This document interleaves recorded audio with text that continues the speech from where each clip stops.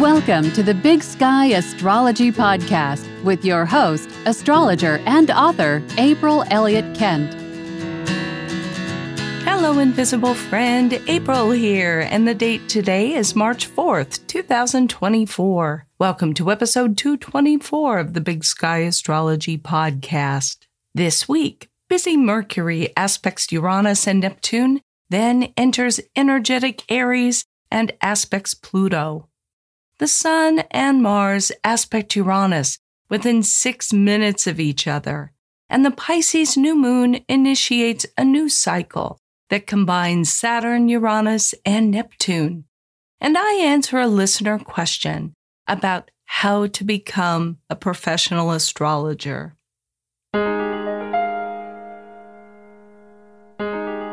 Mercury sextiles Uranus on March 4th at 12:24 p.m. Pacific Time at 19 degrees 41 minutes Pisces and Taurus.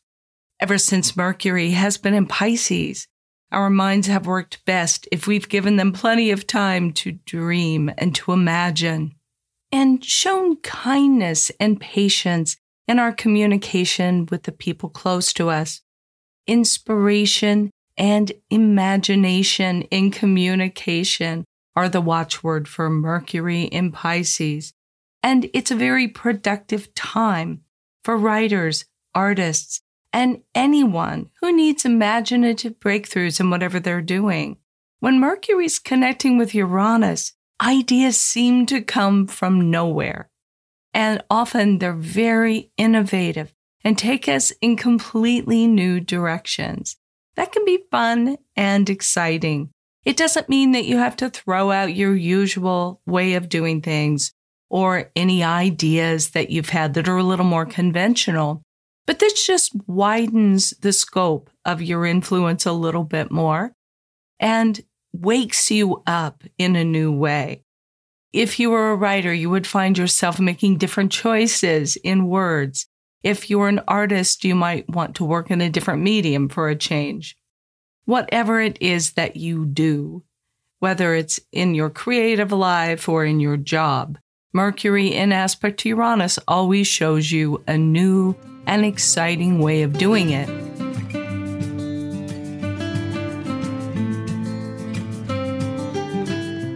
A few days later, on March 8th at 7:06 a.m. Pacific Time, Mercury makes a conjunction with Neptune at 27 degrees 1 minute Pisces on the Sabian symbol 28 Pisces, a fertile garden under a new moon. So while we're on the subject of Mercury, as it makes a conjunction with Neptune on this beautiful Sabian symbol, I wanted to tell you about something I recently learned about the brain and sleep. It seems sleep plays a crucial role in supporting the brain's lymphatic drainage system through a process called the glymphatic system. The glymphatic system is a waste clearance system in the brain that functions primarily during sleep. Sleep promotes the restoration of cognitive function, including memory and emotional regulation. So basically, while we sleep, our brain is cleaning itself. We absolutely cannot skimp on sleep and expect our brains to work their best. I think that's a good thing to remember while Mercury is conjunct Neptune in Pisces, because this is a combination of dreaming, of imagination, of letting your brain off the leash and going in different kinds of directions and musing and imagining. Just make sure you take plenty of time to drain your brain.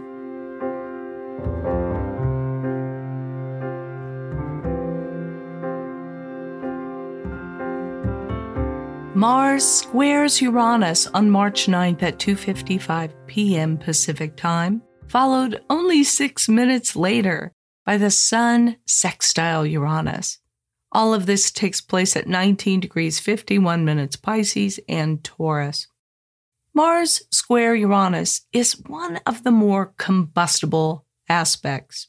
Mars is the planet that represents action, haste, speed. As we see in the Sabian symbol for Uranus here, 20 Taurus, wind, clouds, and haste.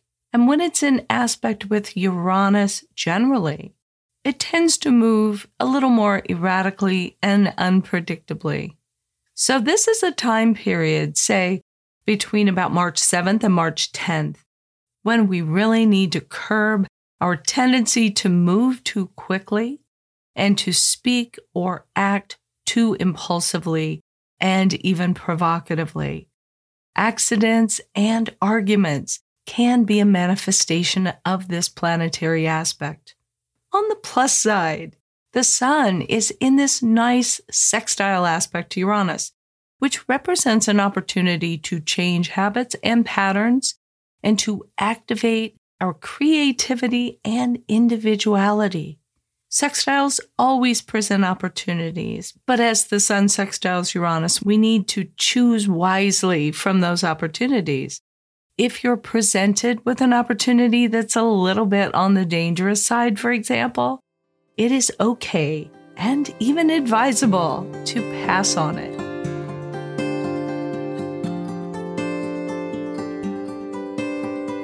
On March 9th at 8:03 p.m. Pacific Time, Mercury enters Aries. It'll be in this sign through May 15th, which is an especially long transit in one sign, because it will be retrograde in Aries between April 1st, that's a great April Fool's, and April 25th. It'll station retrograde at 27 degrees 13 Aries on April 1st, and back all the way to 15 degrees 58 minutes Aries on the 25th. So it's between that span of degrees in Aries that will be influenced most by this Mercury retrograde. Now, no planet loves to be retrograde when it is in Aries, because this is a sign that wants to move forward and at great speed.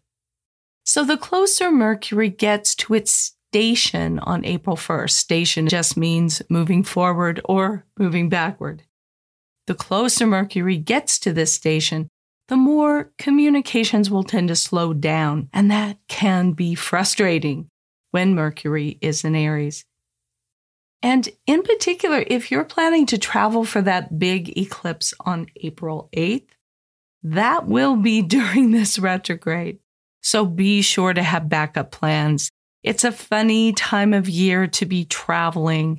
Here in the United States, the weather is quite changeable in April, and there's no telling really if you'll even be able to see the event where you go. A lot of people will be traveling, especially when you get to the point where you're about 15 miles out from the site where you're going to go watch it. Things can really get congested. So just really think it through in advance and have backup plans.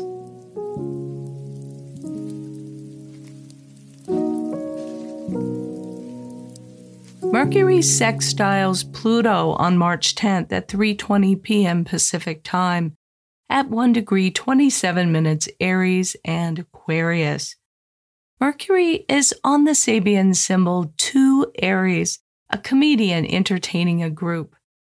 And Pluto is on 2 Aquarius, an unexpected thunderstorm.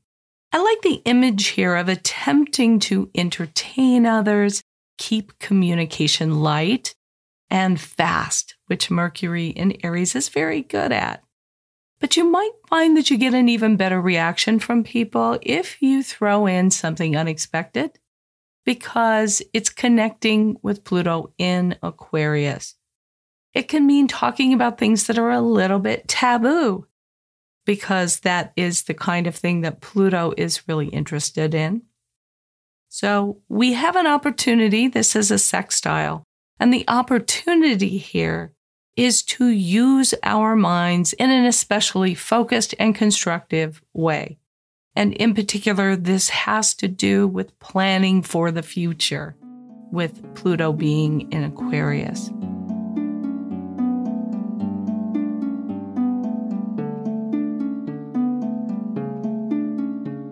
And now for the moon report. It begins with the Pisces new moon on March 10th at 1 a.m. Pacific Standard Time at 20 degrees, 16 minutes Pisces. On the Sabian symbol 21 Pisces, little white lamb, child, and Chinese servant. In the chart for this new moon, the sun and the moon are in a conjunction with Saturn on one side, Neptune on the other, and also in a sextile aspect to Uranus. This begins a new cycle in the Pisces house of your chart, where 20 degrees, 16 minutes Pisces falls. I'll link to a blog post and video about how to find that if you find it kind of confusing. This is a new moon chart that shows hard work and discipline on one side, Saturn, and a more casual and intuitive approach on the other, Neptune.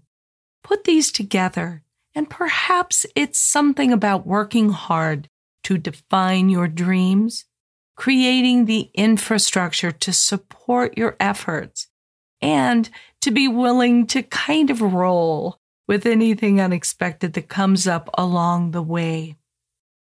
The Sabian symbol for this one is a little bit odd. I often like to go back in my mind to the age when these symbols were intuited by psychic Elsie Wheeler. This was in 1925. And this was an era in the United States where she lived, and particularly on the West Coast, where Chinese domestic servants were very prominent in wealthy households. Chinese immigrants at this time faced discrimination and limited job opportunities due to racial prejudice and also restrictive immigration laws. Consequently, many Chinese immigrants turned to domestic service as a means of earning a living, and this included childcare. The crux of this symbol, if we're to assume a connection between them, is that this is the child of a wealthy family who has this beautiful pet lamb and has a servant in charge of their well-being. For this new moon, I think we should also keep our eyes and ears open in the news, in the media, for conversations about race and status. Race is often associated with Neptune, and this new moon degree is very close to Neptune. And status, of course, is associated with Saturn on the other side of the new moon point. This new moon, like every new moon, initiates a 3-year lunar phase family cycle, as well as the 28.5-day lunar cycle that we're used to. The lunar phase family takes the energy and the magic of each new moon and extrapolates it out over a much longer period, so that the 28-day lunar cycle that begins at each new moon is kind of a taste of things to come. It's where we identify some kind of goal or some kind of intention, and we work through the initial phases of imagining what that could look like. Then 9 months later, there's a transiting first quarter moon on December 8th, 2024, that is near the same degree as this new moon, so close to 20 degrees Pisces. 9 months after that, there is a full moon close to that same degree point on September 7th, 2025, and then 9 months after that, the last quarter phase close to this degree, and that's on June 8th, 2026. What I'm encouraging people to do is to keep a kind of a lunar journal. Note what is happening for you around the time of this new moon, especially if you know how to identify the new moon point in your birth chart, because that tells the location where things in your life are being influenced by this new moon, and where this story, this message will carry through for the coming 3 years. I think the most important theme of a Pisces new moon has to do with exploring our spiritual path, and also for healing and forgiveness. If there are people in your life toward whom you are carrying some kind of grievance or grudge, this is a time to see if you can begin to let that go, because you can't really heal from the damage until you have let go of that strong connection. It might be a time also that you want to commit to some kind of spiritual practice or spiritual path. You might decide to attend regular services at a church. You might decide to do daily meditation or ritual.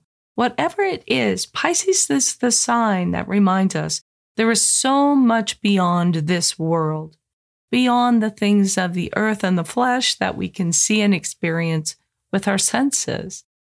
And this is a new moon period for exploring that realm. Let's look at the void of course moon periods for this week. On March 4th, the moon in Sagittarius squares Neptune at 7:41 a.m. Pacific time. It's void of course for just about 5.5 hours and then enters Capricorn at 1:15 p.m. Pacific time.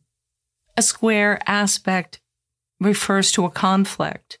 And I think the conflict between the moon in Sagittarius and Neptune in Pisces has to do with Sagittarius's fiery optimism versus the gentle dreaming and sometimes a little bit of confusion that we see with Neptune. The story with this void of course period is what is, which is represented by Sagittarius, what we believe, can get in the way of what could be. And that is what Neptune in Pisces wants us to examine. So this is a void of course moon period when we're asked to let go of some of our need to be sure about what is what and what we believe, and to be willing to open ourselves up to not necessarily knowing and just experiencing the journey. On March 6th, the moon in Capricorn sextiles Neptune at 11:35 a.m. Pacific time. It's void of course for just about 5 hours, then enters Aquarius at 4:38 p.m. There's always an opportunity in a sextile aspect, and the opportunity here is to use our wonderful qualities of Capricorn, ambition and perseverance, in the service of helping others. That's the Neptune part. If your ambitions are only for yourself, then your habits can be a little bit heartless and self-serving. But if you don't have a clear direction and that purposeful quality we see with Capricorn, well, then your Neptune good intentions for the world won't necessarily go anywhere. During this void of course moon, the opportunity is to figure out how to bring those two into a better balance in your life. On March 8th, the moon in Aquarius makes a conjunction with Venus at 10:55 a.m. Pacific time. It's void of course for just a little over 6 hours before it enters Pisces at 5:03 p.m. There's a pressure that comes with a conjunction.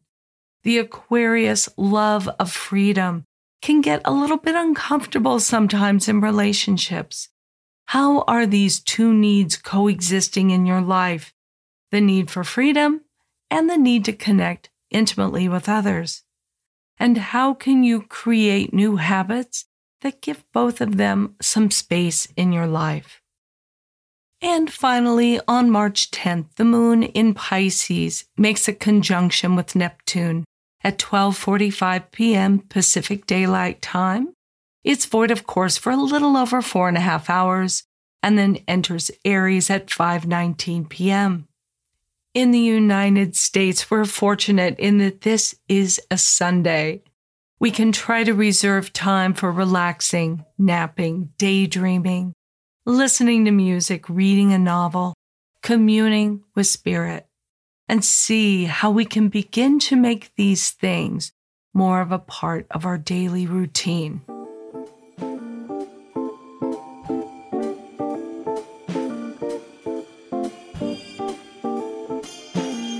In this week's listener question, listener Jean writes, "Hi, April. I admire your career in astrology.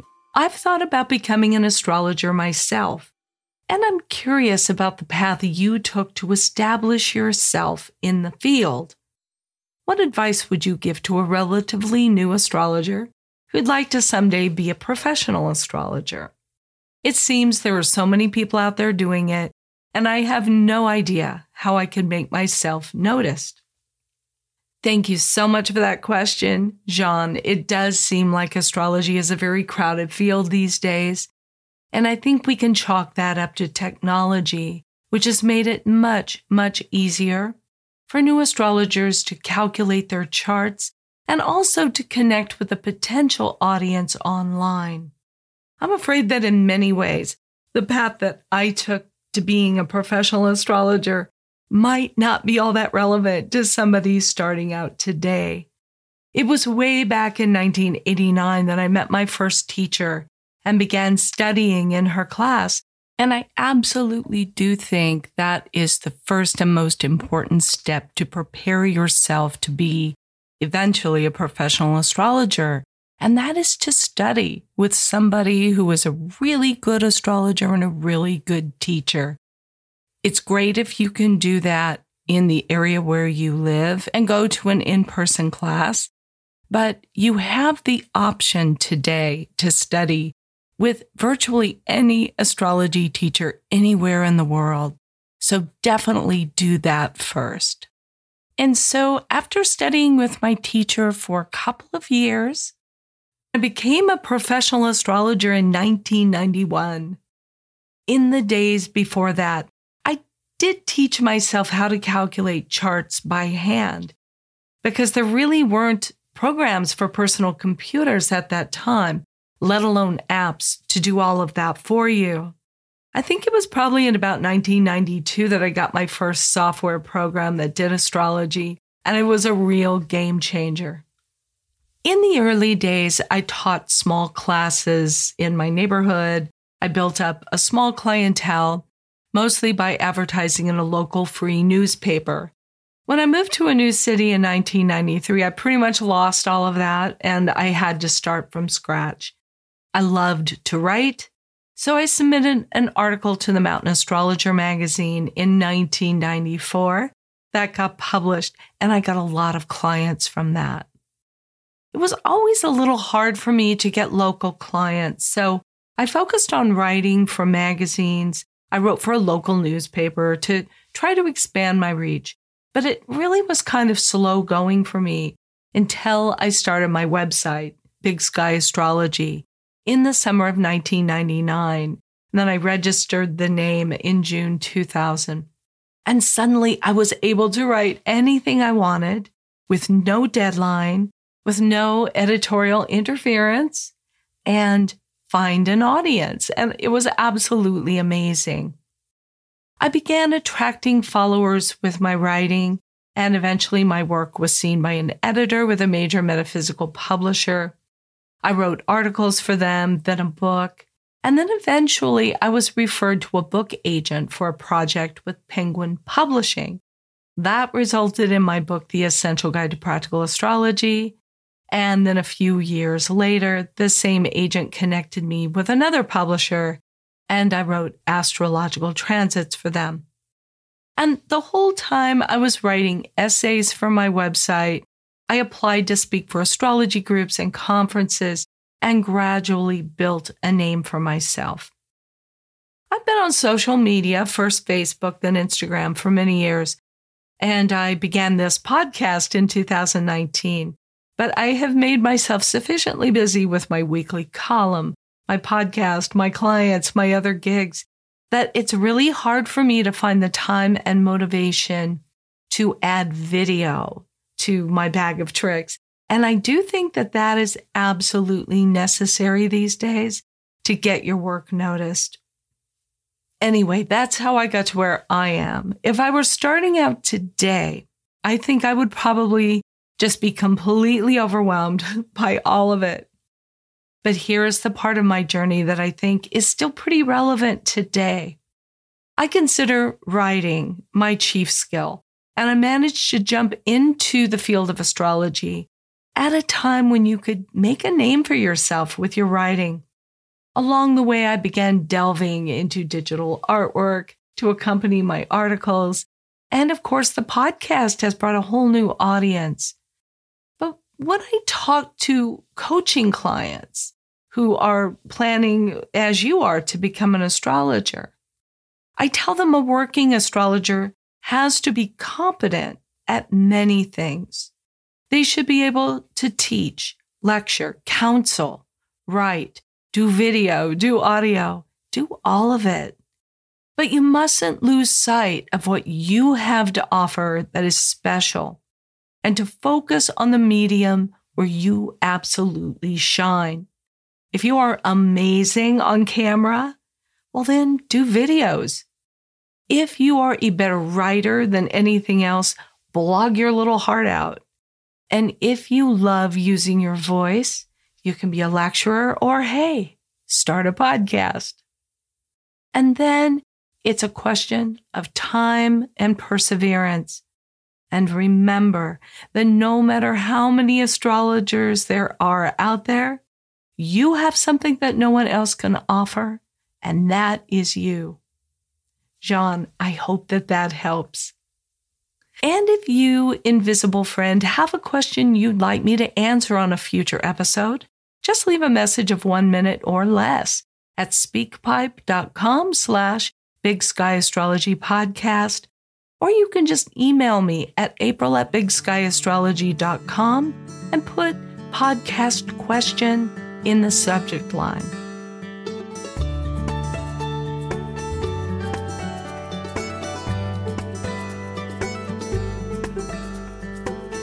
That is everything I have on my show sheet, so I'm going to wrap this one up. Thank you for listening to the Big Sky Astrology Podcast. If you like what you're hearing, please be sure to subscribe or follow the show in your app of choice. Leave a rating or a review, and I hope you'll spread the word by telling an astrology-loving friend about the podcast. You can read show notes and full transcripts and leave your comments about each episode at bigskyastropod.com. Thank you very much to everyone who has shown support for the podcast over the years and during my September Podathon.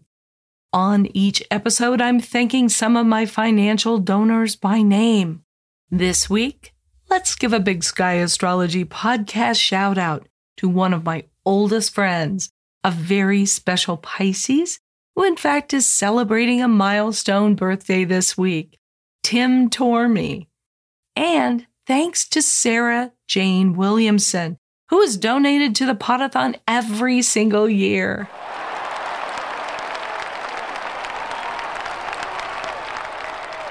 Tim and Sarah, thank you so much for listening to the podcast and for supporting the show with your donations.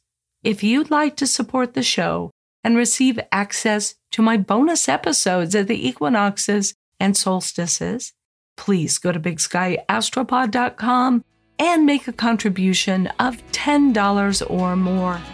You can make a one-time donation in any amount or become an ongoing monthly contributor. That's it for this episode. Join me again bright and early next Monday. And until then, keep your feet on the ground and your eyes on the stars. Thank you for listening. To learn more about April Elliott Kent, visit her website, bigskyAstrology.com, where you can sign up for her newsletter, read her thoughtful essays, find out more about her books and classes, or book a personal astrology reading. That's all for today. If you're enjoying the podcast, please take a moment to follow or subscribe to stay current with new episodes. And please leave a rating or review. You can follow Big Sky Astrology on Facebook or Twitter and Big Sky Astrology April on Instagram. Thanks again for being here, and we hope you'll join us next time.